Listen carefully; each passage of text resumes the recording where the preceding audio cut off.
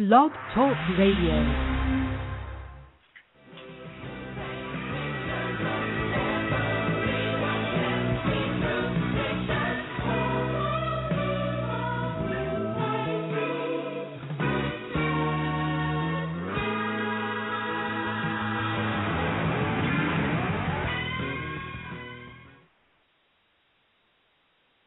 Hi, everyone, and welcome to Ammo Art Chat. I'm Linda Fissler. I'm happy to be with you this evening. I hope you're having a great evening on the East Coast and all across America. I guess the time changes in different time zones, and around the world actually, because we have some international listeners as well. So I hope you're having a great day or a great evening, depending on where you are in the world. I'm going to be flying solo tonight. My co-hosts have left me for a workshop. They're going to be out painting in New Mexico with Kevin McPherson, and he was actually going to be starting his workshop, I guess, on Monday. So hi to Blanche and Barbara, and I hope they have a great time out in Taos. And I just want to have a couple announcements, but basically the show tonight is going to be with Michael Harding of Michael Harding Handmade Oil Colors or Oil Paints. And we're going to talk to Michael about some of his additions to the line of paints that he offers and a very interesting process of how he makes his new stack lead white paint. So we'll get into that here in a couple minutes. But I have a couple announcements that I need to make. I promised my friend Deborah over at the AIS, American Impressionist Society, that I would remind all of our friends who are part of American Impressionist Society that the 14th Annual National Jurd Show deadline to enter is tomorrow. So you have about a little over 24 hours or so to enter your paintings. You can enter them at the Juried Art Services website. There is a link to that off of the American Impressionist Society.org website. So go to our website and enter the show if you have need to do that. You've got, like I said, a little over 24 hours to do that. So took care of that. Let's see what else do we have to talk about. The Edges Painting Challenge on Facebook has been extended. So the deadline was, I think, tomorrow. We've extended it a couple more weeks so that you guys can work on those painting edges a little bit more and post your paintings in Facebook for all of us to look at and talk about. Also would like to remind people that if you would like to follow the show, there's a little follow this show button. I think it's underneath the Artist Mentors Online, our Ammo Art Chat logo up there on the left side of the screen. So we appreciate it if you follow us, and you'll get updates and show reminders and things like that. If you don't want to follow us here and would rather sign up for our newsletters, there's two places that you can do that. The newsletter is basically the same at no matter where you sign up. One is on the artistmentorsonline.com website, and it's in the upper right-hand corner. Or you can sign up for newsletters at lindafissler.com, and again, up in the right-hand corner. Some other little bitty pieces of news that I'm going to be a little shameless here and say that I took on a instructor's position at the Artist Network University. And the first course that I'll be teaching starts July 2nd. So if you know anybody that wants to begin to paint, have them sign up for the course, and that's over at Artist Network University. And I think the website is a little bit different, but if you go to my website, you'll see a link to it, so you can get there that way. So with all of that said and out of the way, took care of business, I'm going to bring in Michael Harding. Hello, Michael. It's good to have you back. Hi, Linda. Hi, everyone. Nice to be back. Yeah. So you've been a busy guy, I see. Stack lead paint. Stack lead white, excuse me. Yeah. Indeed, so tell us a little bit. It's probably best if I do a slight recap of what this is really about. I know some of you out there. Yeah, I know some of you out there would have heard me talking about this before, and some of you have no idea what the significance is. I mean, obviously as artists, we always struggle with colour, but particularly whites. I mean, I think most of us agree that something like 30% of a painting is generally made up of a white. It seems to be the base by which we all sort of maneuver ourselves colour-wise. And anyway, so the white is therefore the fundamental building block. So, let alone discussions about which white we use, you've got to sort of consider the sort of handling qualities of these things. And the key thing about the stacked lead white is, if you think back in history, this is before sort of industrialization, artists only really had their environment to sort of depend upon to gather up materials from which to make their paint. And as I've said before, it's what I call farmyard sort of technology. They had their environment, they had the sort of the ground beneath their feet, they had the various animals around them, they had strange plants that grew around, and of course they had to try and find ways to sort of harness and encapsulate these colours in a way that would work. And that's, let alone the considerations for permanence. Permanence also not just from the light fastness point of view, but the actual physical strength of the actual material itself, and therefore the longevity, because you don't want a painting which has got flaking paint, quite obviously. So the main white that was used, let me think, probably, I can't remember the dates when the zinc and titanium came along, but there's some relatively industrialized revolution stuff. But the white that the whole of the art world was using up until probably the 1850s certainly was lead white. And lead white was made in what has been known generally as the Dutch stacked lead process. Simple, I would say simple process, but I have to sort of bite my own tongue there at that point. It's sort of one of those things where when you hear how it's made, you're just going to go, what? Oh, come on, he's joking. Oh, come on. But anyway, it's like this. What they used to do, the old guys, was to suspend lead strips over vinegar. They mustn't touch. And they'd be enclosed in little pots, containers, whatever. And they're buried under horse poo. And that is absolutely no joke. And I can tell you briefly, I'm no chemist, but I'll sort of, from a layman's point of view, tell you the sort of chemistry that's taking place. Vapor comes off the vinegar, and it corrodes the surface of the lead, initially turning it into a lead acetate sort of coating, which happens to be white. And then the animal dung, the horse poo, has to be horse, because horse is sort of got the highest level of carbonic acid, converts that lead acetate into a lead carbonate. And if you think of it in these terms, we've all seen lumps of iron rusting. It corrodes, it oxidizes, and you get this marvelous sort of orangey shade that we're all familiar with. When lead does it, it produces white colors. So, of course, if you think that the artists of yesterday, they, obviously, I think back to the time of the Romans at least, and that, you can read so many different accounts as to how far this is traced back. The Egyptians understood it, the Chinese understood it, the Romans understood it.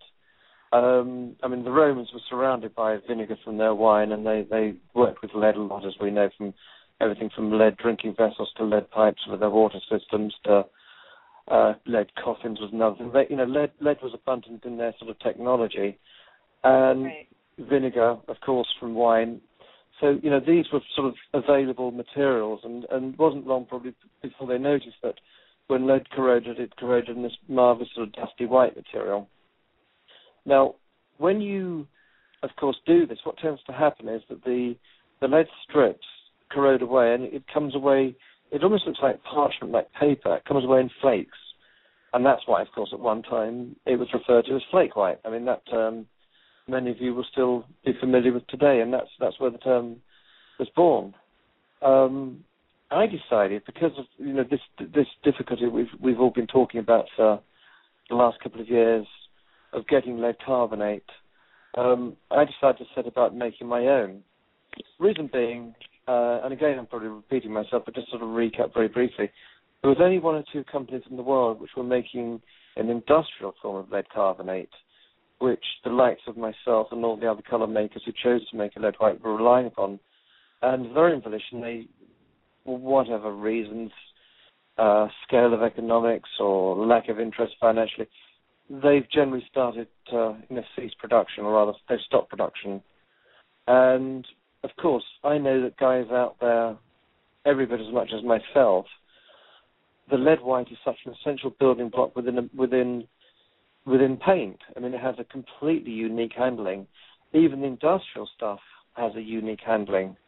And so, when this sort of the so-called chronic lead shortage came about, I read up on the history of it, and I thought, well, come on. If they all used to do it all those years ago, why can't I? So I got myself out into the Welsh Hills with a couple of buckets and a very trusty member of my staff who happens to be a zoologist, Richard. He's a great guy, and I said, well, if you're a zoologist, it certainly qualifies you to come up and pick up horse poop with me. And so we spent a couple of days gathering up horse poop, building our stack. It's called a stack because you effectively build up layers, pot after pot after pot, and then put in some planking, and then another layer, pot after pot after pot, and hence stack. And the Dutch perfected this particular stacking method, although everywhere from Venice to England we're all using this same process of lead over vinegar. The Dutch fundamentally sort of invented this method of stacking it up, and it has great history because in all the readings and writings I've been sort of studying, I'm no historian, but it's great insight into all the sort of the battles internationally of trade that have been taking place. And again, if you think back to the fact that the only way to be able to paint your outside of your house white was to use this material in the past, so it had a huge economic advantage. And there was literally trade wars that would take place between one country and another, even to the point where, I think I have to say that the English they blockaded the Dutch, so the Dutch no longer could trade in it, and even tried to sort of stop any sort of form of import of materials, raw materials that could be used to make the lead paint. And that's how it was. So, and incidentally, this blockade also led to the financial downfall of Holland as a country, and the knock-on effect was guys like Mr. Rembrandt, his clients went broke. He no longer could afford to paint, and as we all know, his financial demise was, from the financial crisis of Holland, which was caused, I believe, and I hope the historians aren't out there sort of buzzing around thinking, what is this guy talking about? But from what I've read, it caused this financial decline of Holland. It wasn't just a war against the white paint trade; it was everything. And we tried to, as you always try to do with your enemy, you try to financially cripple them. And so the terrible knock-on effect of this political skirmish was the fact that our dear friend Rembrandt no longer was painting because of his financial difficulties.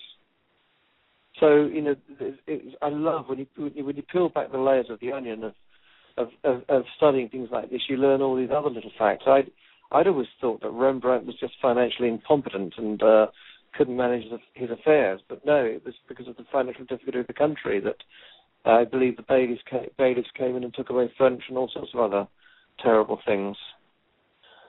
So where was I? Let me think. I got to the point of explaining how this stuff's made. Yeah, the Dutch were the ones you were using their stacking method. Yeah, and so that seems to be, that seems to be the sort of method by which became standard, and that's the one I've employed, and I'm getting what I regard as fantastic results. The first batches I made were sort of about 20, 30 kilos, and when the point was proven that yes, it does work, and it's a bit like magic. It's one of those things. It's probably a bit like when you put a cake in the oven or make a loaf of bread, and you suddenly can't believe it's doing what the instructions tell you that it should rise and all those things. When you actually sort of peel back the horse dung after a few weeks and see this corrosion of the lead strips taking place, and incidentally, the horse dung has an additional contribution it makes. It warms the entire pile of stuff up, and I'm sure that plenty of people who did chemistry at school will recall that heat obviously always speeds and helps any chemical reaction. So you get this marvelous pile of stuff cooking away, and it smells fantastic. But if any if any of you do, okay, I've got rather peculiar taste when it comes to the quality of horse poop, but if any of you do decide to try and do this yourselves, and it's one of those things, do try this at home, folks, because I think anything that brings artists closer to the materials they should, consider that the actual material, as soon as it corrodes that lead, is technically poisonous. And I must absolutely emphasize that I love doing this, but I don't want to get ill. So I take absolutely every single precaution. I mean, if you saw me, as soon as that lead is buried in the stuff, from then on only I approach it, and I approach it looking like something from a science fiction film. Sure, you have a respirator on and a whole suit. Yeah.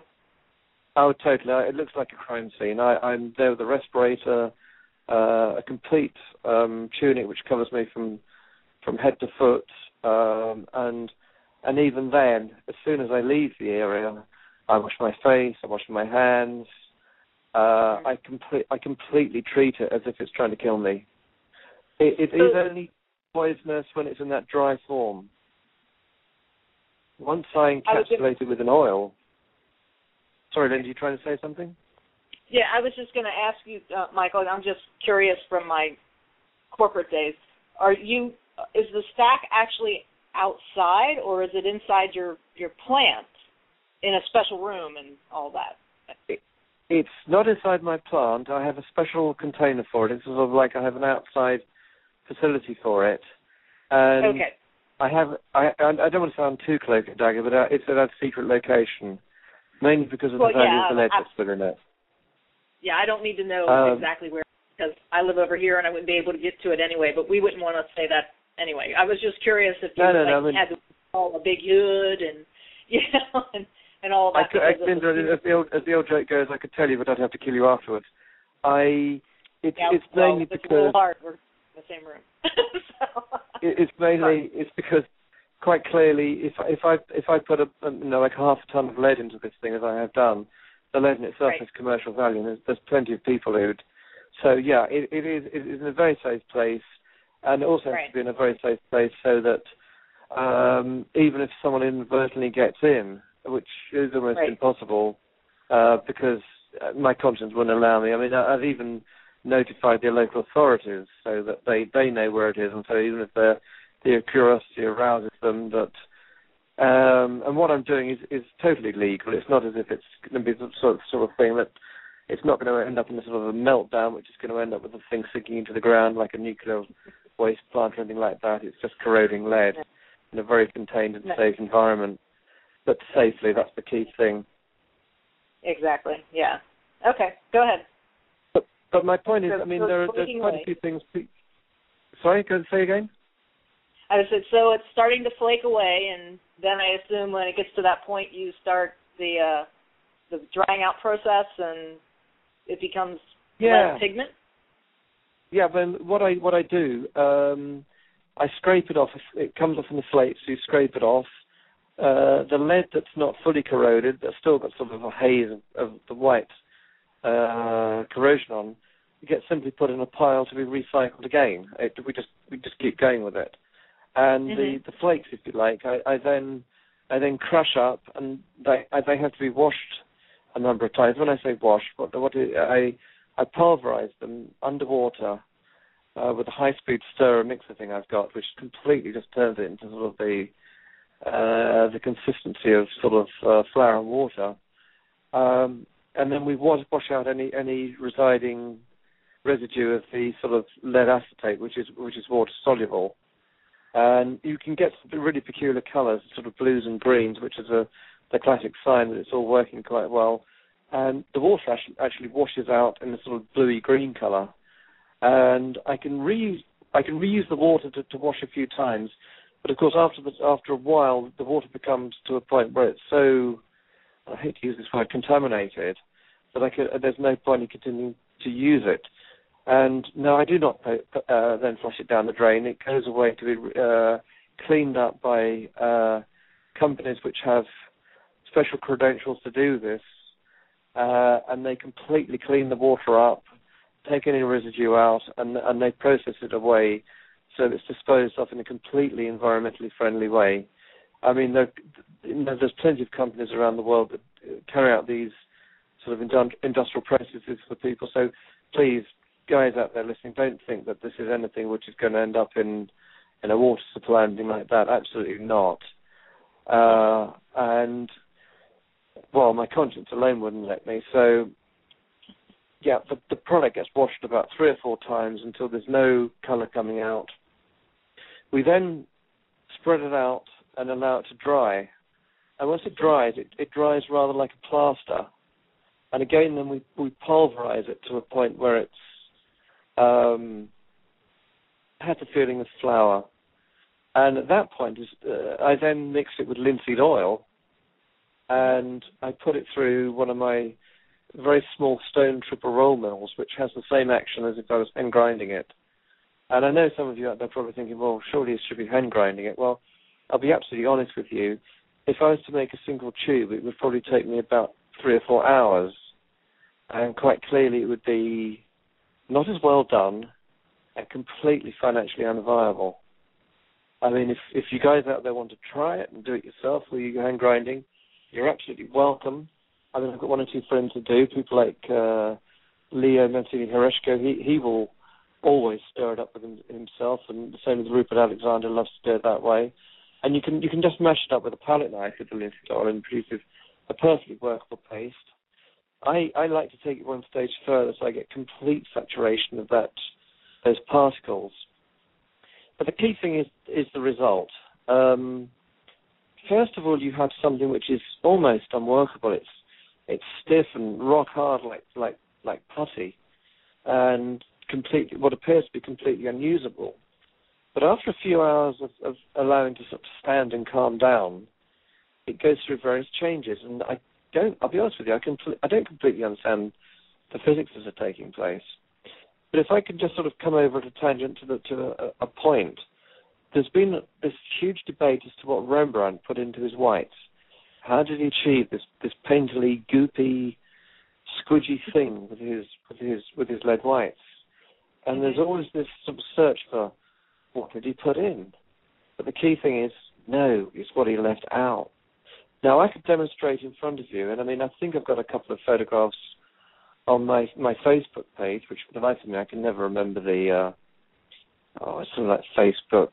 Michael, I'm sure you guys, I'm sure you'll find it, or you can find it from my website.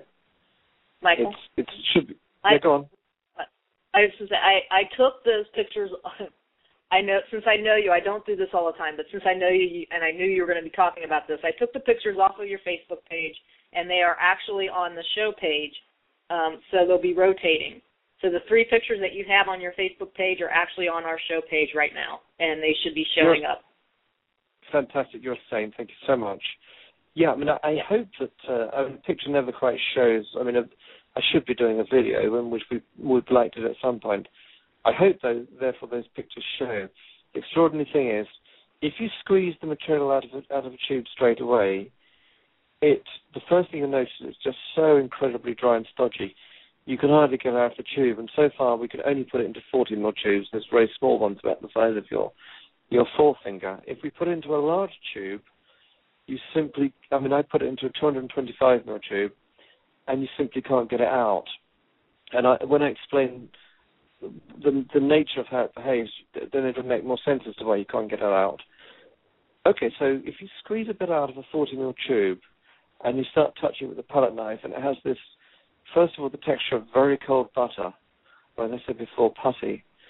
When you start maneuvering it, when you start introducing that sort of an energy, a thixotropic nature, in other words, stir it and it becomes mobile and thin nature, hits in with such ferocity, within about 30 seconds you've gone from something which is almost like clay to something which is behaving and flowing like syrup, and it follows you around.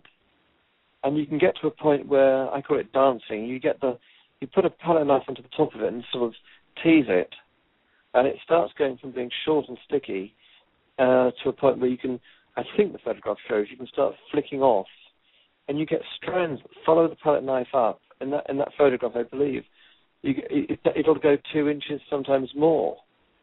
and it just. But as soon as you stop, it solidifies, and that is the nature that I believe, and I'm convinced that Rembrandt had within his paint. So often people would look at the industrial produced lead carbonate, and it wouldn't really change. It would have this, this sort of thick stodginess, and it's great. It works.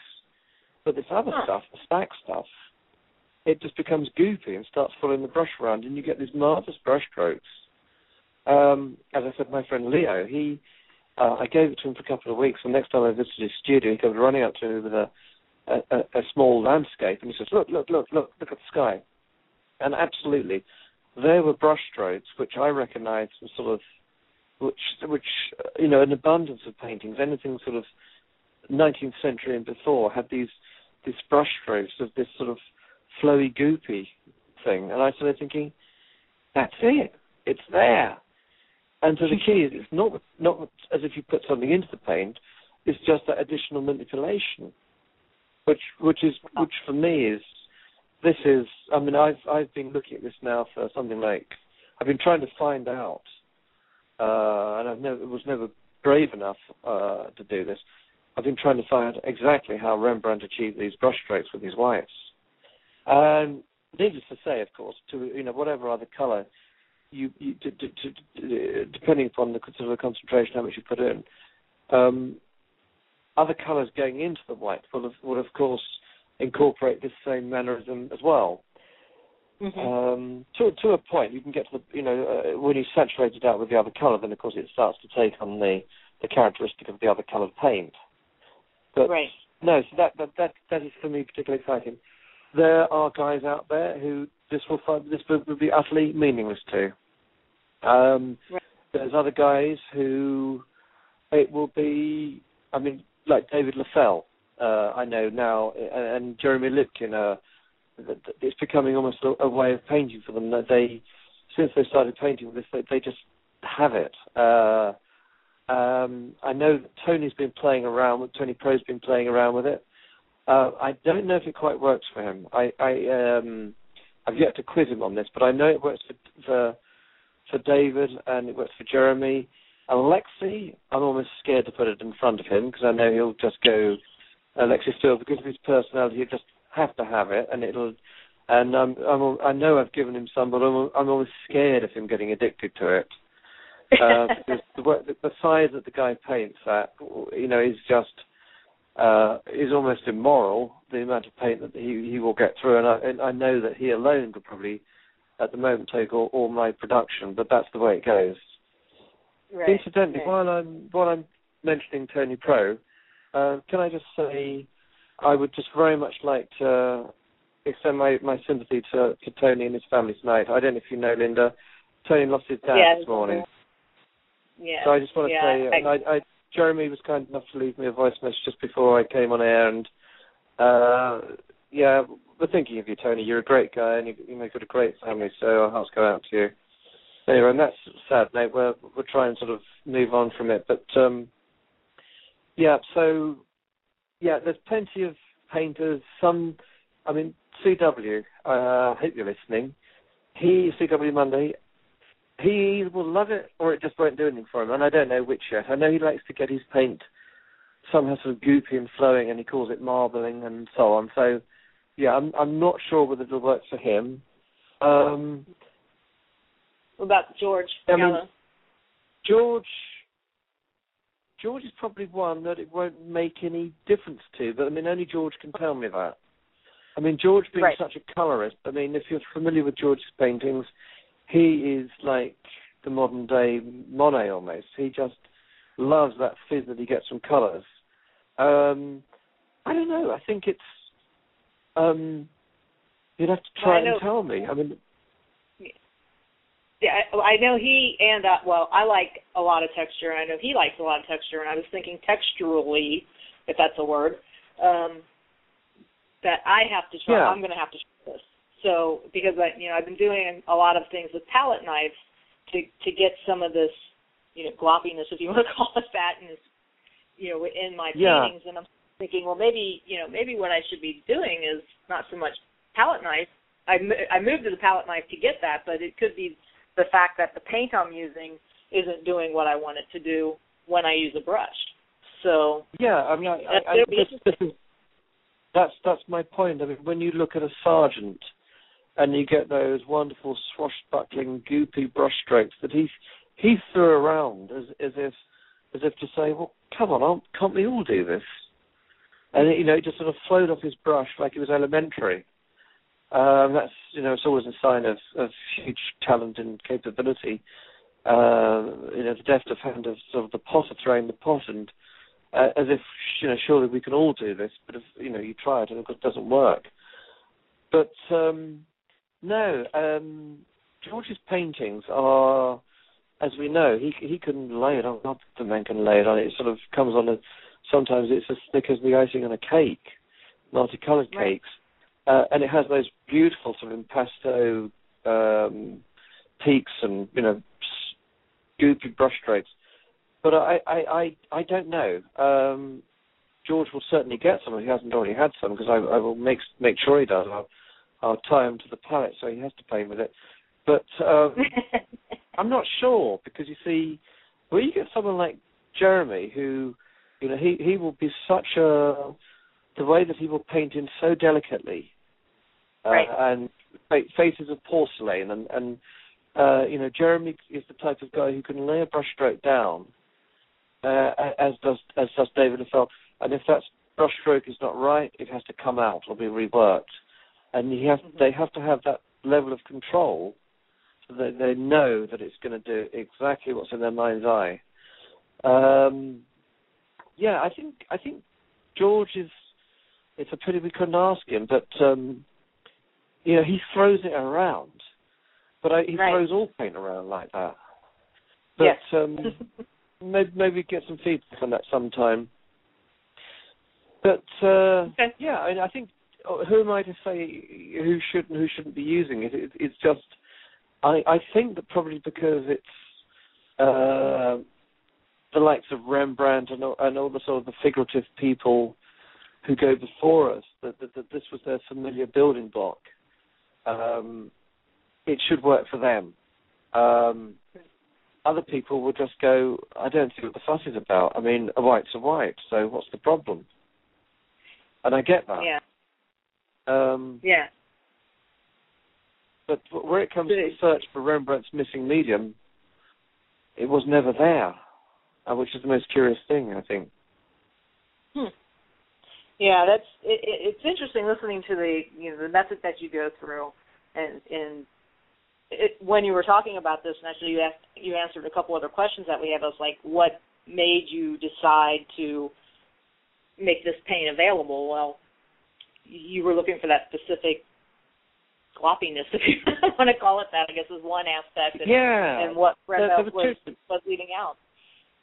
There were two reasons. As I said, even prior to the industrial makers of lead carbonate ceasing to make it, I'd always heard and read and was suspicious as to why the brushstrokes of the old guys were completely different to the lead whites of modern day.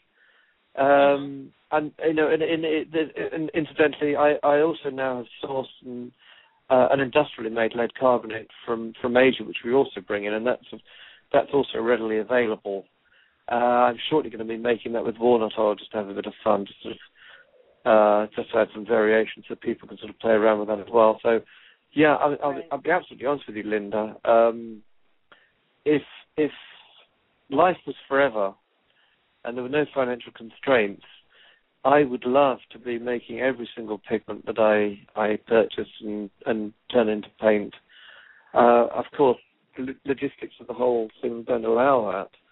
But everything like, my new Rose Madder, which has come out, and my red lead, other colours which we're adding, and there's a whole stack that I want to add.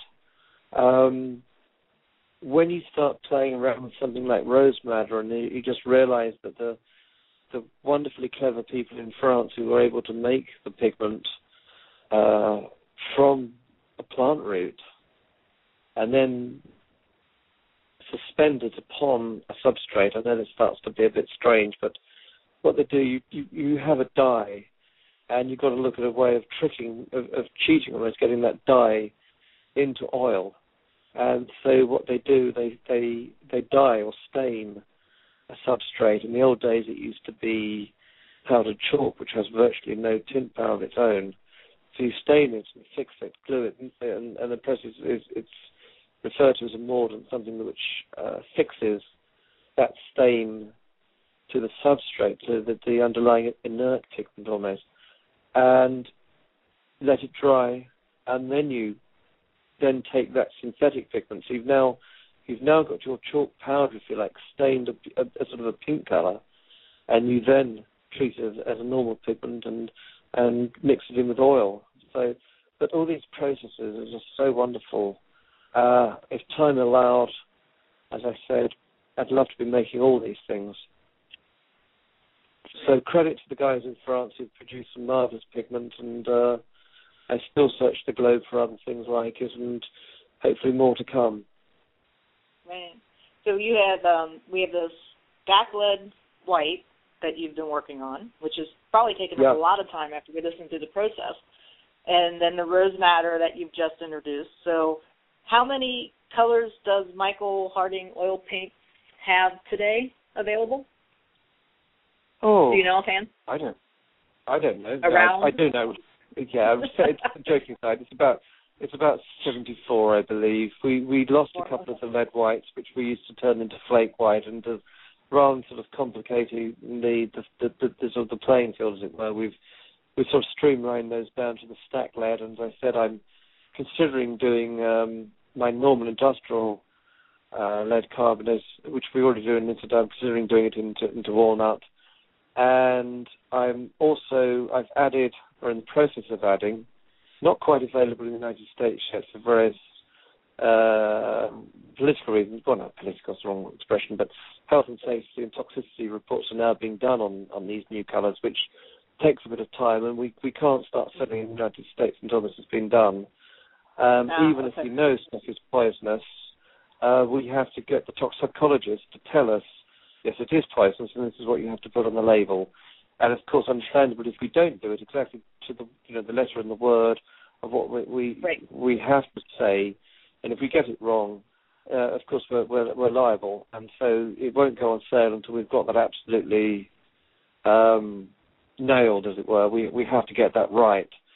Other parts of the world, like the UK, legislation's different there. We don't have the same labelling laws. It's more laws around containers and making sure that people can't get confused and thinking that white lead paint's toothpaste or something rather silly, because it also comes out of a tube. So once we've got that toxicology report for the United States, the stuff will become available here. So I'm sorry, guys, I don't have it's imminent. It'll be in the next few weeks, hopefully. And so the new colours are, at the moment, we have a lead tin yellow light shade, which is coming, which I gave a sample to Jeremy Lipkin, and he just is in swoons over it. I have a red lead, otherwise originally known as a minim, which sort of is actually, to the naked eye, an orange shade, which was another colour which occurred on the Ancients palette. I have a green umber, which is coming from Italy, which is about to be unveiled, and completely non-toxic, but again has to go through the same toxicologist report just to simply tell us what we can and can't put on the label. So bear with us on that one. I have a French ochre, which is to die for. It has this most gorgeous, I cannot tell you, it just is sexy beyond belief. It's just one of these colours you just want to, when you see it, it has this wow factor, and you think of all the other colours you can sort of introduce to it to make it glow. And from the portrait point of view, it's just paint with me. It just says it to you. It's just that and the rose madder and the stack lead. You see those three play together, and it's what can I say? There aren't words. But I plan to introduce, I think in all about another 25 colours. I think we're currently at about 74. I'd like to end up about the round figure of 100, Many of you out there are probably thinking, well, come on, I only paint with 8 or 9 or 10, which is, I know, a subject of our discussion in a minute. Right. But no, what works for one man doesn't work for another. I mean, I have colours within my range that I personally don't like, but other people, my artists, consumers, love them, and they become a way of life for them. I can be very discriminating. I mean, sometimes I infuriate my staff, I might have said before, because they will nag me that certain colours have to be made, and if I don't like them, I won't make them. And I drive them mad because, well, come on, people are ordering them. You've got to do it. And I go, oh, no, I don't feel like it today. Not in the mood for it. And I will discriminate against certain colours. And then there's other colours which I absolutely adore. Things like alizarin crimson and the rose madder, anything that's a bit exotic. Oh, yeah. But, I mean, anyone out there who loves oxide of chromium, you have my sympathy. It is up to you. But for me, it's the dullest colour on the planet. I'm sorry, but it's my personal opinion. Play with it if you like and love it if you like, but it's a colour that I loathe making. It just doesn't do it for me. Certain turquoises just don't do it. Cobalt turquoise, I'm thinking, why do artists paint with it? But I mean, that again is my personal opinion. I've got artists who love my cobalt turquoise, I'm pleased to say, and who am I to say they shouldn't? It's just a colour that just doesn't turn me on personally as an artist. But it's all about personal preference, and I know that this is one of the topics of the discussion tonight, Linda, so I don't know if you want to sort of introduce that aspect or how you want to handle it, or if you want to talk about lead whites more in the existing range. It's entirely up to you. Well, what I was going to ask you is, before we got into that, as kind of a way into talking about it, was you're known in the art world as the Color Man, and you're obviously, just through your last 5 minutes of discussion about the different colors that you make, driven about, like color drives you. But what actually, how do you decide on what color you're going to go after next? Is it through research, like seeing old master paintings, wondering how they made a particular color, or you just look at a color outside your window and go, I have to make that color? Yeah, okay.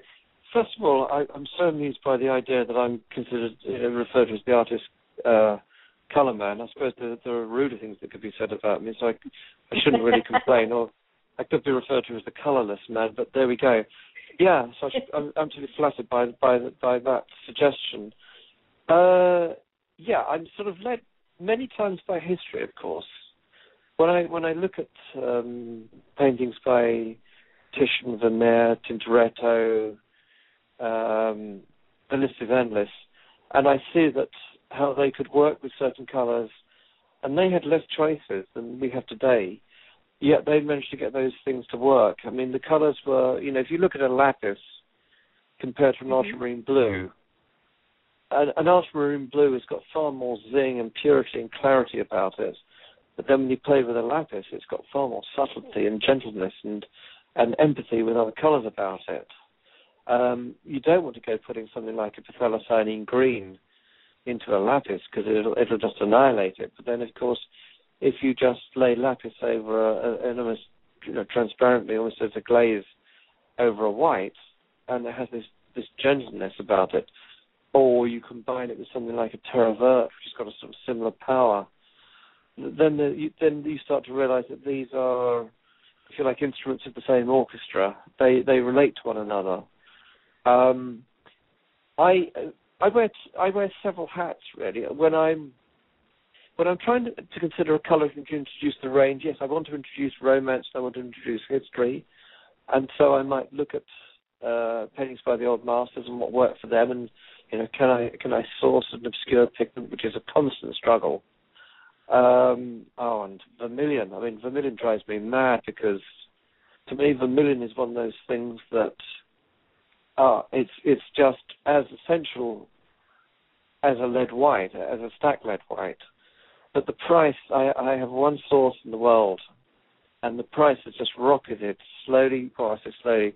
It's just over the last 3 or 4 years, I'm now being expected to pay 5 times the price. And it's got to the point where I have to consider you guys out there when I realize that you're probably thinking that I'm trying to put a noose around your neck, get you addicted to it, and then keep pushing the price. It's got to the point where I recently told the supplier, I said, you know what, I'm not going to buy it from you. So I'm exploring making that. That's made by, it's much, much safer than the lead white. All I've got to do is play around with mercury on this occasion. Now, joking aside, you combine mercury with sulfur, and there's a couple of processes that are involved with it. I've yet to experiment with it, reading like crazy about it, and you produce this most marvellous, this red, and again, it's a colour which has such fantastic history through so many different cultures.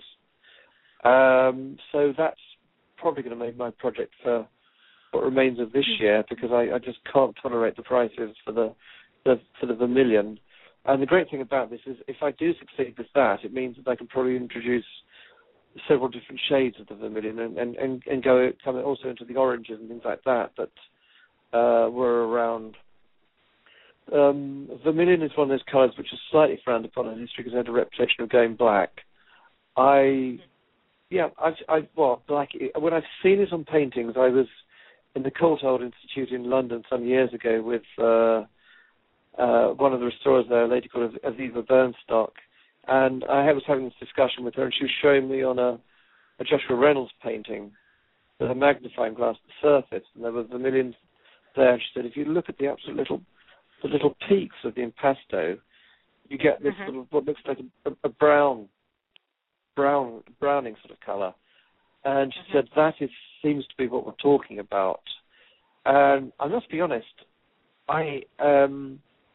the modern day vermilions, I have been playing around with, and the one that we have working with, I've been testing it for 10 years in sunlight. It seems to be sunlight that triggers the degradation. I can't get it to go black. So there does seem to be certain things to do with the process of making it, that some of the old processes were, if you like, weak and had this tendency to allow it to go black. Many theories about it, whether it's to do with sulfur dioxide fumes from oil lamps and interaction with the chemistry, but I'll keep you all posted on that, because that's going to become my next project. So yes, sometimes I look over my shoulder to hundreds of years ago, and other times I look at pigment lists by fantastic modern industrial suppliers, the likes of the big industrial companies who are striving to produce marvellous new colours for cars or other sort of decorative paint finishes. And it's on many occasions we all are lucky because we sort of follow the shirt, we hang on the shirt tails of the industry in a way, because artist colour is quite a small part of colour industry, believe it or not. If you look at the sort of the automotive industry, or if you look around your room, and anything from the colours of your walls to the sort of the coloured plastic of your phone or your computer, they've all got pigment in them. Therefore, there's been a pigment decision, if you like, and something has to be made which introduces colour to that material. So the pigment industry is absolutely massive, and as I say, artist colours occupies quite a minor part of it. But in some ways, okay, we've lost things like the colours we've been talking about. But then we've gained other fantastic things like quinacridone, which of course produce the most marvellous magentas. And this is real what I call designer pigments. It's colours which are made by modern chemistry. They're more light fast than our forefathers could have ever dreamt of, and produce the most wonderfully charismatic colours and light fast. So we've never had it so good. So in a sense, as I say, I wear several hats. I look at the past, I look at the future, I look sideways. I look out of my window, I look at a landscape, and I look at, I think sometimes, and this is me speaking as an artist, I look at shades of blue in the sky and still think that even with lapis or ultramarine or phthalocyanine, nature's still got us licked. And even if you paint taking a chunk of nature, be it a a rock that you can see. By the time we've introduced it and it's been processed and into a form of art, it's still no, nature has us every time, and we just paint in hope, I think, of replicating the intensity. It's just the way that light works, and this is probably more the conversation for a physicist to explain why the luminosity of light will, I try as much as I can to encapsulate by loading the pigment up so that the chroma is abundant within my paint, and that's, I think, what is generally recognised by artists when they say that my paint, takes the eye out. It has zing, it has vibrancy, or whatever the words are that they're kind enough to use. But nature every time we can never beat nature. Mother Nature has us every time. So you think of the landscape, where the landscape changes every moment, every millisecond. The light moves and intensities change, and by the time that a plein air painter's trying to capture the Grand Canyon, suns move around and all the statements have changed. So never, and that's, I think, why we can never attain that perfection. And I think we should always put it out of our heads as an attempt to do so. Right.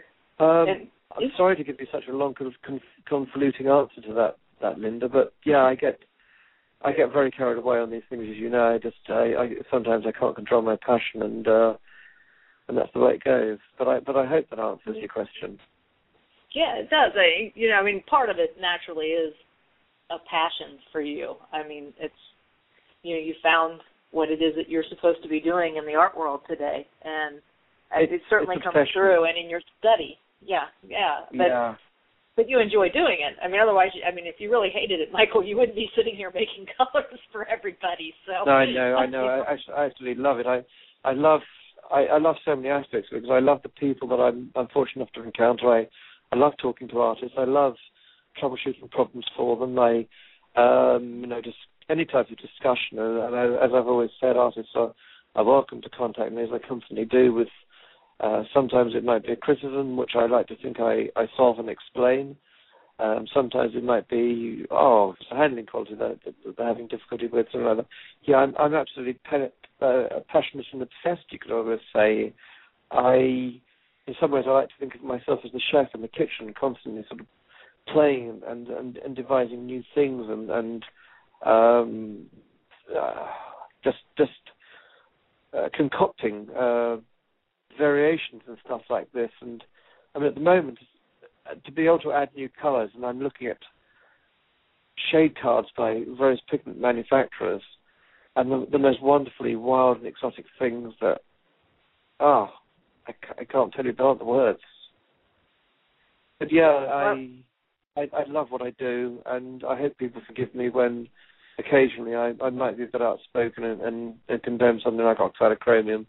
Tomorrow I might hit another green, and so yeah, that's me speaking as an individual artist. And I think that artists are always trying to sort of. Often I constantly get asked, "Okay, come on, Michael, tell me, which colours should I be painting with?" And I have to say, "Well, come on, I can't decide that. You have to decide that." No, but tell me which ones would work for me. And okay. Sometimes if a guy is a portrait painter and I know they've got an interest in historical stuff, then of course I can tell them about the old stuff. If on the other hand they're a very sort of active, modern, outgoing contemporary, and it's all about zing, then we have a different conversation. And I cheat in a way, because I always say to people, you should paint with what you like. Because there's no point in painting with what you don't like. And then they look at a colour chart, and I say to them, "Well, which ones do you like?" And they go, "Well, I like this colour, I like that colour, I like this colour." I go, "Well, you've just answered your own question," because in a way it's almost elementary. You're not going to succeed with a painting if you're actually fighting it because you don't like the colour. If you're working hypothetically with the yellow and red that you don't like, and it's producing this weird orange, and you don't like it, that's going to come across in your painting. You've got to always be turned on. It's a love. It is almost like It's almost fundamental. It's like making love, and you make love with colour. If you get colours which you love, if your starting point is, oh, wow, look at that yellow. Oh, look at that red. Oh, put it together. Oh, look at that orange. Then you stand a chance of creating a painting that is entertaining, vibrant. All right, there's another school of thought where someone might say to me, okay, but I'm coming from somewhere else. I want to paint something which is an anti-painting. I don't want it to be nice. I want it. Then fine. Choose your colours. Choose them in a way that choose the colours from the selection that you hate.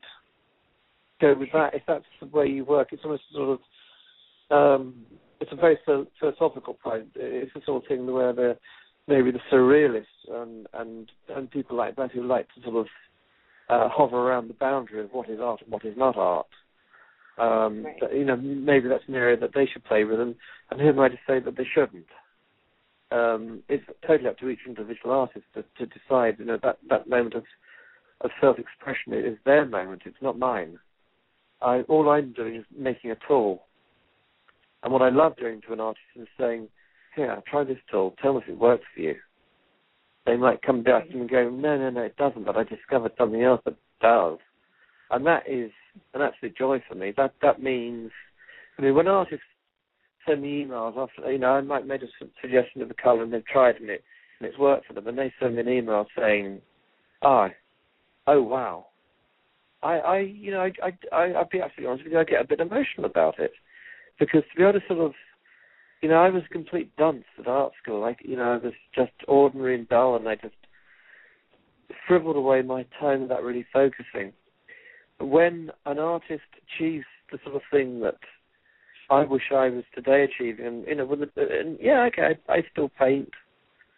But when an artist contacts me and says, my painting is just let forward because of something you told me, I get really emotional about it. And I feel so flattered that people trust me to take part in the art life like this. I'm one of these people, and there's a number of lucky people on this planet where people will say, I'm so lucky because I do the thing I love. And I'm one of them. I just love doing what I do, and talking to artists, solving problems for artists, and helping them on the way by giving them a good tool is just such a passion for me. Yeah. Well, I tell you, I can't wait to, and it'll probably be a while. I'll probably have to wait a while, but is the French ochre, because, and this kind of leads into the limited palette discussion that I want to have with you. I started out with a very limited palette, and I did it so that I could understand and get a handle on color mixing and color harmony. And I think, and I actually, when I teach from a limited palette because I think those two things are very important, and I think a limited palette helps them. But it's kind of interesting, too, because when you get into a comfort zone with a limited palette, all of a sudden it's like, well, I can't go away from this palette that I've developed, and it basically becomes unlimited because you learn how to mix the colors that you need. But one of the things that I have been painting, which is my cats. And my cats are tabby cats, and so they have the black, and they have the ochres, and they have white, and, when they're in the sun, you see these really beautiful blues and their black color, and some purple sometimes, depending on the light. But if it's one way we could solve this problem would be to maybe have the colour of your cats change. I mean, I'm sure we could have some dyed a different colour, which would allow you to use different colours within the palette. I mean, is that way that we could get you out of this little groove you found yourself in? No, I'm sorry, I'm being facetious. I know you are. But actually, my cats wouldn't like it if I painted them, so it's not good. I put that on my Facebook status one time. It's like, I'm going to go paint. Actually, it was Julie Gallo's cat. I'm going to go paint Fluffy, and so basically, you leave the cat alone.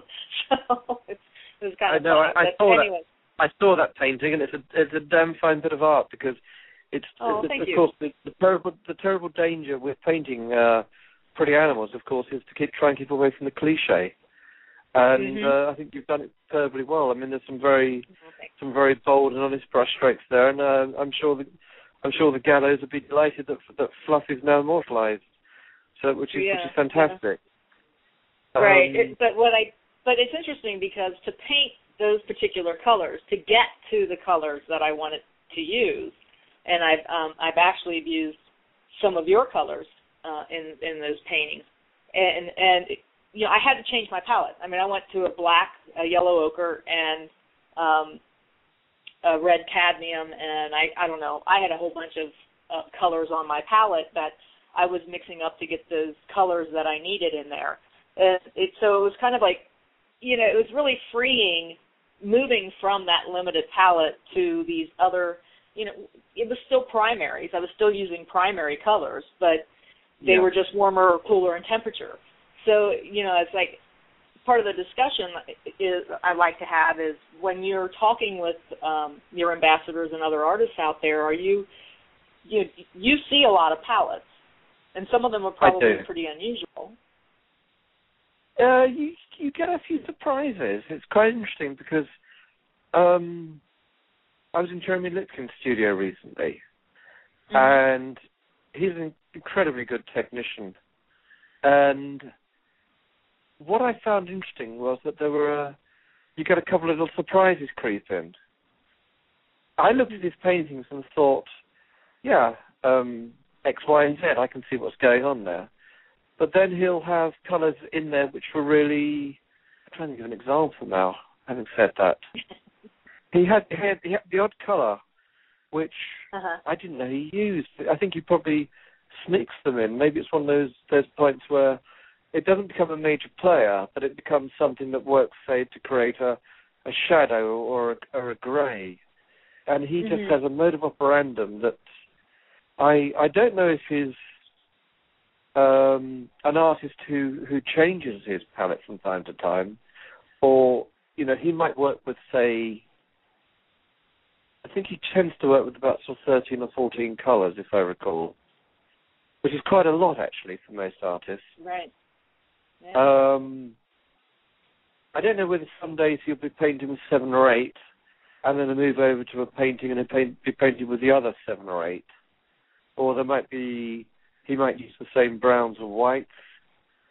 It's a bit like when you try and draw a Venn diagram of which colours are in which painting. I just looked up on the web his suggested colors for his workshop. He's got titanium white, cad yellow, cad lemon, cad orange, cad red, alizarin crimson, burnt sienna, ultramarine blue, cobalt blue, viridian, and ivory black. I was surprised that he used cobalt. I think you said cobalt blue. I mean, I sent him some recently. That's how I know the cobalt blue's there. And then cerulean. Cerulean was another one I sent him recently. Because, cerulean's another one of those colours I don't like. Sorry, guys, it's just me. Other people will rave about it, but that's me as the discriminating artist coming out there, because I'm thinking, I always want a bit of zing, and I don't find that cerulean gives me bang for buck. I want that electric. If I'm going to do blue, I want it to be electric. Blue for me behaves in a very, very strange way. Actually, the best thing I ever did was get cerulean off my palette. Yeah, we hate cerulean. We got to get this colour banned. No, I'm joking. Well, I think I don't know whether it's something about the way that my eyes and my mind work, but when I'm painting and I use blues, particularly shades like cerulean, there comes a point where I actually can't see them as blue anymore. They just become grey. Right. Particularly if you're in the bad lights, where maybe it's to do with the values and the chroma. Whereas if you've got yellows and reds going on, they imagine this: you're out your landscape painting, you're plein air, sun goes down, and you want to carry on a bit. Or supposing you're out there and you're doing a sunset, but the light suddenly goes a bit bad, or cloudy day comes along. I then find that all my blues, even if they were fresh and zingy in one light, 15 minutes later in another light or a twilight, they just go grey. And so I personally, as an artist, fight my blues. And I know I'm not colourblind. If anyone's out there thinking that, yeah, that'd be quite funny, wouldn't it, to be the colourman who turned out to be colourblind. Yeah, don't tell anyone, folks. It's the dog that makes all the decisions for me. He's the colour mixer. No, yeah, I think about a guide dog making decisions. That'd be quite an irony, wouldn't it? No, it probably make better decisions. Who knows? But yeah, it's just one of those things. As an artist myself, it's, although they're traditional colours, it's just preference. I mean, my own palette. When I paint myself, I'm for those. I don't show my paintings much because I produce so few, and I'm happy to show them. And there was a time when I was very shy about my paintings. Now I just couldn't care. When I paint, I tend to do portraits or landscapes. So I'm figurative. I love working with things like lead whites, vermilions, ochres, umbers, lapis. Although I work with lapis, I find it doesn't quite deliver for me. I would use lapis in a landscape, but not in a portrait more. This is personal preference. Ochres, yeah, ochres are great. All that sort of earthy stuff that comes from Mediterranean areas, yeah, that's superb stuff and tremendous building block for any bit of landscapist or a portrait. If they're so steady. Those are my personal preferences. Tell me again your palette. Well, originally I had been going with French ultramarine blue, alizarin crimson, which I know you don't like. Cad yellow. I know alizarin crimson. Okay. Yeah. Along with rose madder. I mean, it's one of my favorite colors to make. I love the stuff. Okay. Well, what was the one that you don't like making? That you said earlier. I thought it was and cobalt turquoise. No. Okay. There's only. I would actually say that probably alizarin crimson is one of my favorites, and only recently beaten by making rose madder. But no, it just when I see it on the machine, just when I stir it up, I get a bit turned on by it. I want to go and paint, and it's one of those colours that you can almost relabel and call it ingredients to make flesh. It's an essential building block, I see. Mhm. Well, and it's interesting because I've been finding out. I've been trying to use up a lot of my old paint that I had bought previous to using your colors. But there is a wide difference in a alizarin crimson from manufacturer to manufacturer. Yeah, interesting that. It's not the cheapest of pigments for us guys, and there's only one manufacturer left in the world. And so, which makes it even more curious. If there was about 5 or 6, I mean, if you want to go and acquire the phthalocyanine pigment, phthalo or otherwise, some companies name it after themselves, like Winsor & Newton will call it Winsor Blue, and it's used in a number of shades, and so other people might call it phthalo blue and all the rest of it. There's an abundance of choices. There's probably hundreds of pigment manufacturers around the world who will make it. Where it comes to alizarin crimson, there's only one.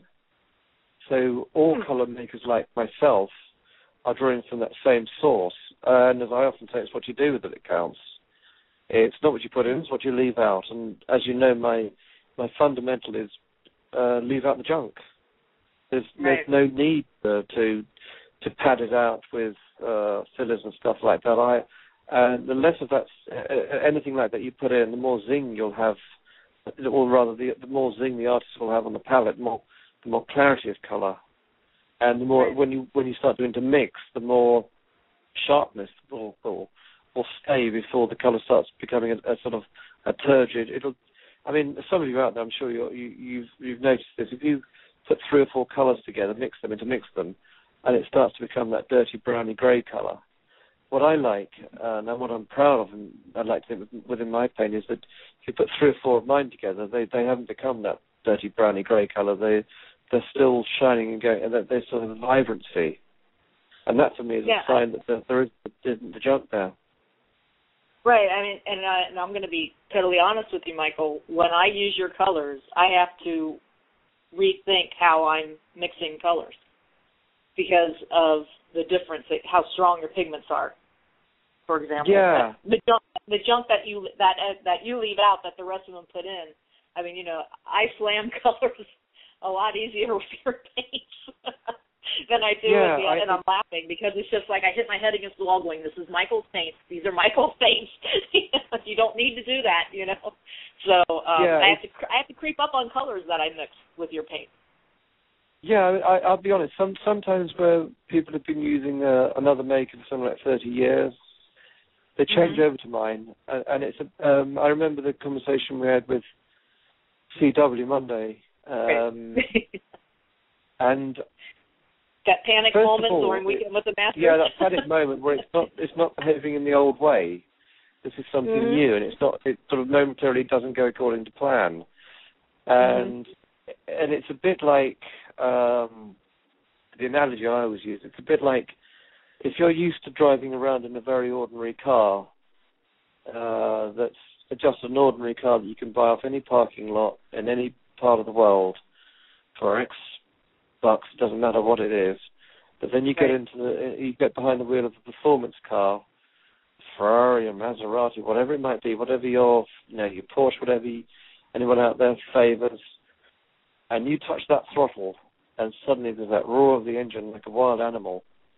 And paint can do that. If you put on your palette, supposing you're out in the landscape, you take a cadmium yellow and you put a terra vert, and you mix them together, and you're used to mixing them together in an ordinary range, and you get a sort of a yellowy green. With mine, that's not going to happen.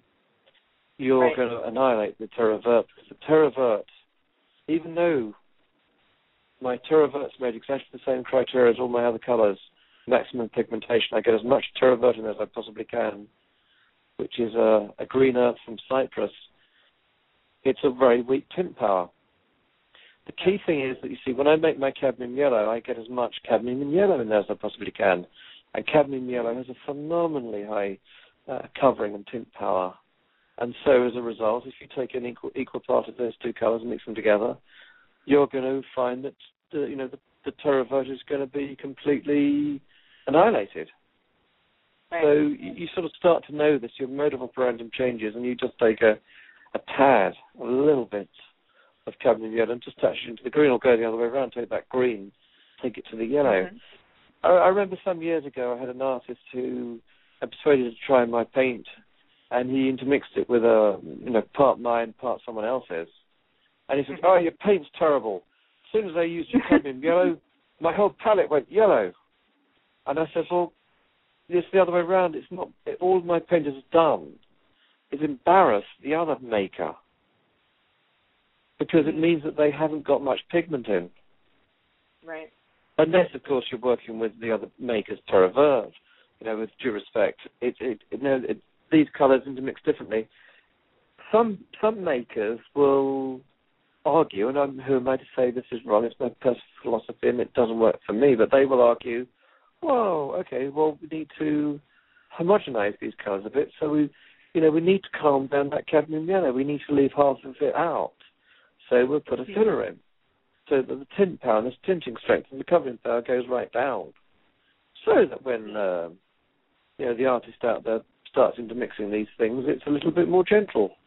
But that takes the thing out. I mean, that's sort of like putting a suppressor on your car engine, so that when you put your foot... Go on. I was just going to say, the one thing that I have learned with using your paints is how much color I was leaving out of my paintings. It really has expanded my use of color and seeing color in a painting. It's like, before I'm mentoring a couple people, and a lot of times I'll sit there and I'll look at things that I have painted with your paints, and I'll sit there and go, wow, just look how much more color is in that painting versus something that I've done with cheaper paint. It's just, it comes, I just sit there and look at the difference and go, wow, it's like it's like taking a black and white TV and putting those little screens on top of it, and then all of a sudden they called that color. I don't know what those little screens were called, but and then going out and buying a real color TV. Yeah, I get you. I know a British artist who very well known, and he doesn't like me to use his name, so obviously I'm not going to. But I remember some years ago, he said to me, even your blacks stand up, even your blacks glow. Yes. And I thought to myself, do they? And I had a good look, and I thought, I thought, well, all right, it's just doing what it should do. I mean, for me, it's just one of those things that I'm slightly baffled that people love my paint so much. In some ways, I'm surprised. In some ways, I'm not. But when I make a paint, I make it, as I say, a bit like the chef in the kitchen. I make it so it tastes good. I mean, don't get confused, so don't put paint in your mouth. But I make it so that it appeals to the eye. I be so careful with what I say. I don't want people to get the wrong idea. I make it so it appeals to the eye. I make the taste buds of the eye. And I mix it up, and that balance between oil and pigment and stuff. And I make it so that it's, that's, for me, my own palate, that's how I like it. And it's so, it's a wonderful surprise when people say something like, even your blacks vibrate. Mm-hmm. And I remember, it's simple for me. I sorry, go on. Go ahead. Go ahead, Michael. No. I didn't know if you had something to say. No, even the blacks stand up, and for me, I'm doing something in many ways which for me is terribly ordinary. But then I hear these, I get wonderful feedback from guys like yourself who go, "Oh yeah, but you got to see it." I remember I went through a phase. I went about 5 years without painting, and I started painting, and I was doing a figure of a black lady, a nude, and I was able to use wonderful sort of ochres and siennas and umbers, and I wanted to get that, that sort of quality where you get that sheen on skin, where you get a curve and it turns, and you get that highlight. Mm-hmm. And I started to lay paint down. And I remember, as I put paint down, I was going, oh, yeah. Oh, yes. Now I see what they're going on about. Right. And I tell you, test driving my own product, it was wonderful. I can't claim I created a great painting on that occasion, but in terms of when I had artists, I have to say, I'm reminiscing. When you get a flat sable and you get the paint and you put a bit of medium in, and you're on the palette for about a minute or two, and you're playing and you're looking. You look at the subject, you look at the painting, you look at the subject, you look at the painting, you look at your palette, and you go round again in your mind's eye, and you prepare that brush stroke, and you get it so that you know that the next dab, those hairs, that bristles, that saber is going to make, you got it prepared. It's like, it must be almost like the surgeon and his scalpel. You know that you're about to slit something. You're about to deliver that brush stroke, and you got it so that paint's so prepared. You got it to the right intensity, the right color mix in that brush, and you take it out of that canvas, and you just you touch and you pull it, and it delivers down. And you just think. And it just goes down exactly like you wanted. Mm-hmm. And there's nothing quite like it. And when I did that, I did it a few times, and I just suddenly thought, oh, yeah, I get it now.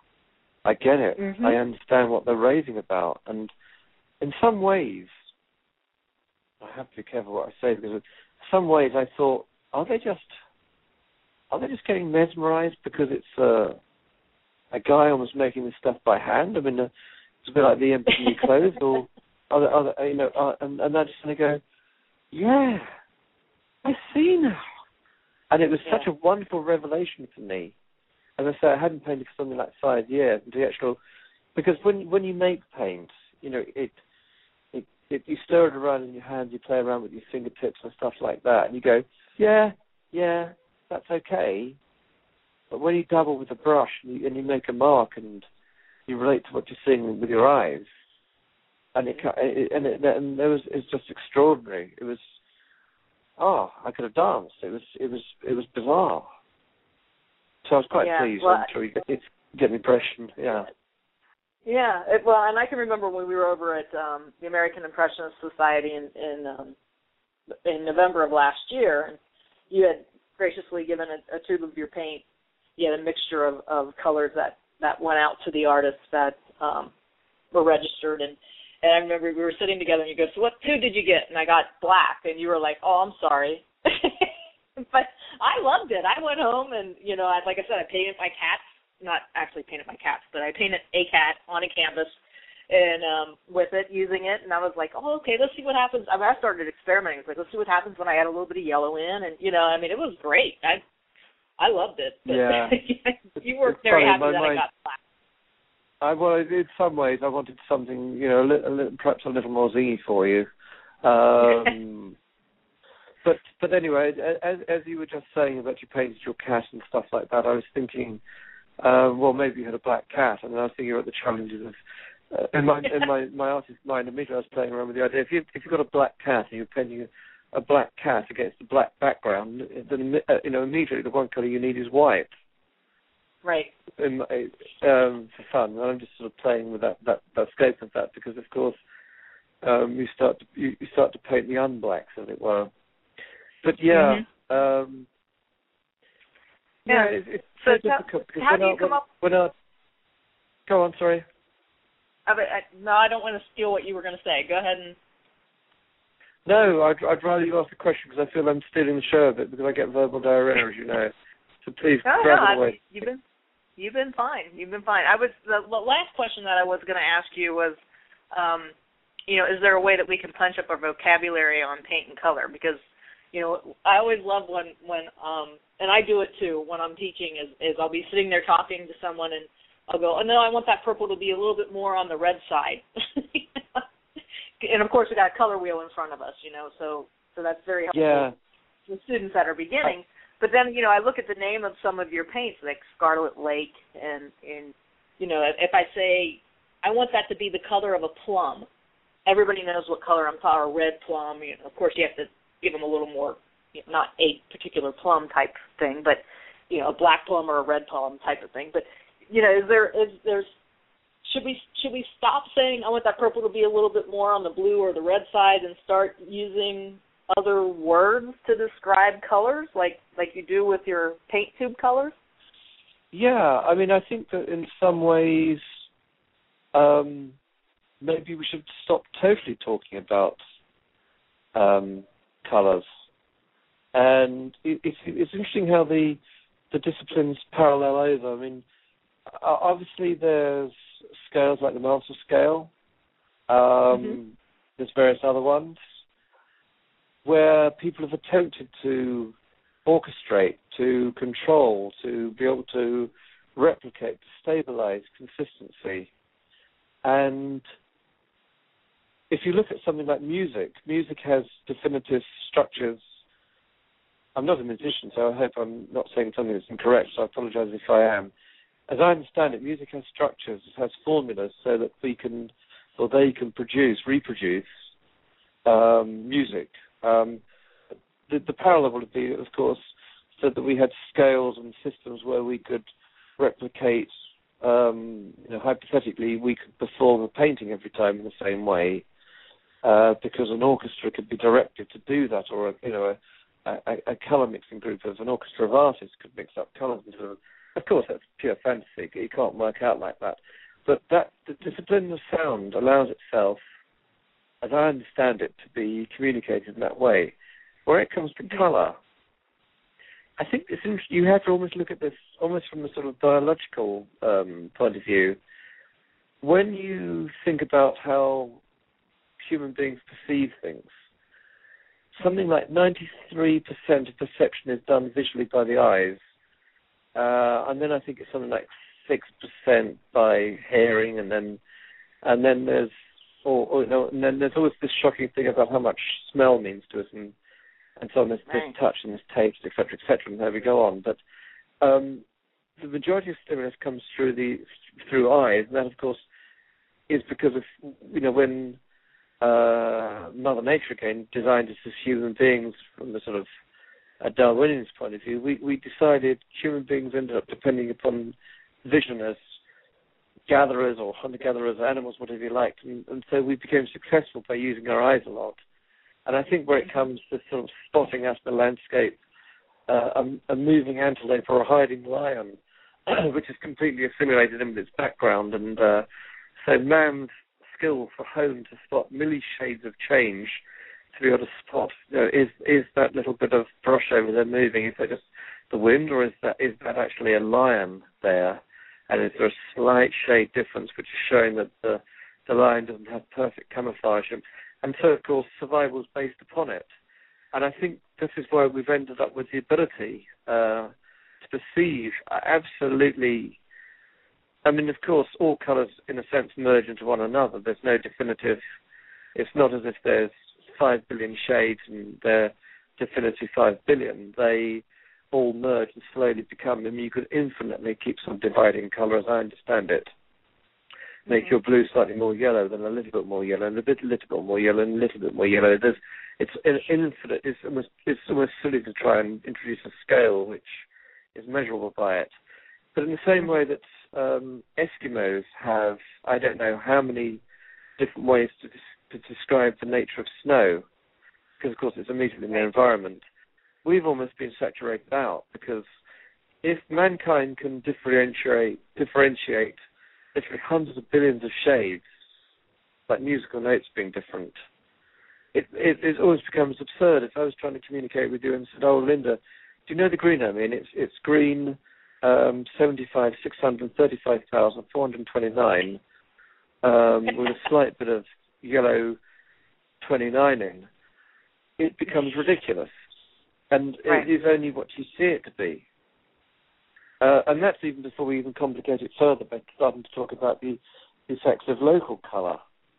How you might get a colour right, then you put its neighbour next to it, or you play around with complementary. It's a never-ending story. It's so infinite. It's absolutely impossible to and that's the most marvellous thing about it, because unlike the Eskimos have 49, well, we haven't got 59 billion different descriptions for colour. You say plum, but put 50 plums, or even put 2 plums out in front of you. They're both plum colour, but they're both completely different if you start looking at them. The plum which is on a wooden table, the underneath part which goes into shadow, will have certain colours. Its neighbour next to it will have different ones. They'll be similar, but they'll be different. And it's never ending. I mean, this question is one that would almost be one probably better answered by a physicist in a way you can explain what colour really is and what light really does. We, the artists, of course, we just play around with nature on it, and we just use it to our advantage. You want a little bit of electric guitar in, or do you want a little bit of cymbals, or do you want a little bit of a plucking of a harp? We just gather these things in and use them on our palette as we, as the artist conductor, see fit. And rules are meant to be broken in many, many ways. Limited palettes, they can help people harness and focus. And imagine this: supposing you had a string quartet, and then you decided that it would be rather fun and appropriate to have Jimi Hendrix come and play his guitar with them. There would be this juxtaposition, and who's to say that is not art, is not music. But when you get something like Terre Verte, and Lapis, and alizarin crimson, vermilion, and then you put with it phthalocyanine green or blue, or a yellow lake, and a diarylamide, these are colours which are sort of almost nuclear powered, and of course you guys out there, you're the artists. You make that hard decision. I don't. All I do is put those tools out in front of you, and you have to gather together colours which you feel might work for you, that can convey what's in your mind's eye. You might not know, and for some artists, sometimes it can be a bit of a journey. Other Michael, artists, they have. Go on. We've got 10 seconds left, so I'm going to need to say goodbye. No problem. I would love to talk with you, as you know, forever and ever and ever about your colors. But thank you so much for being here, and I do appreciate your time and your knowledge around colors. So thank you so much for joining us. Well, it's always great fun, and I really enjoyed it. And the only thing I would say out there to everyone is just enjoy your painting. That's the most fundamental thing, because it's a form of love, and you've got to love the paint, you've got to love what you're painting, unless your work's about something else, and then great, get on with it. But enjoy. Yeah. Okay, so we will see everybody next month in July. I'm actually talking to a couple folks to see who we're going to have on the air, so you'll need to make sure that you check back to see who that will be. And again, I hope that the show tonight answered a lot of questions around color and the stack lead white and different things. Well, I guess we actually covered a whole range of topics this evening. So everybody have a good evening, and we will see you next month. Bye, everybody. Good night, everybody. Thank you.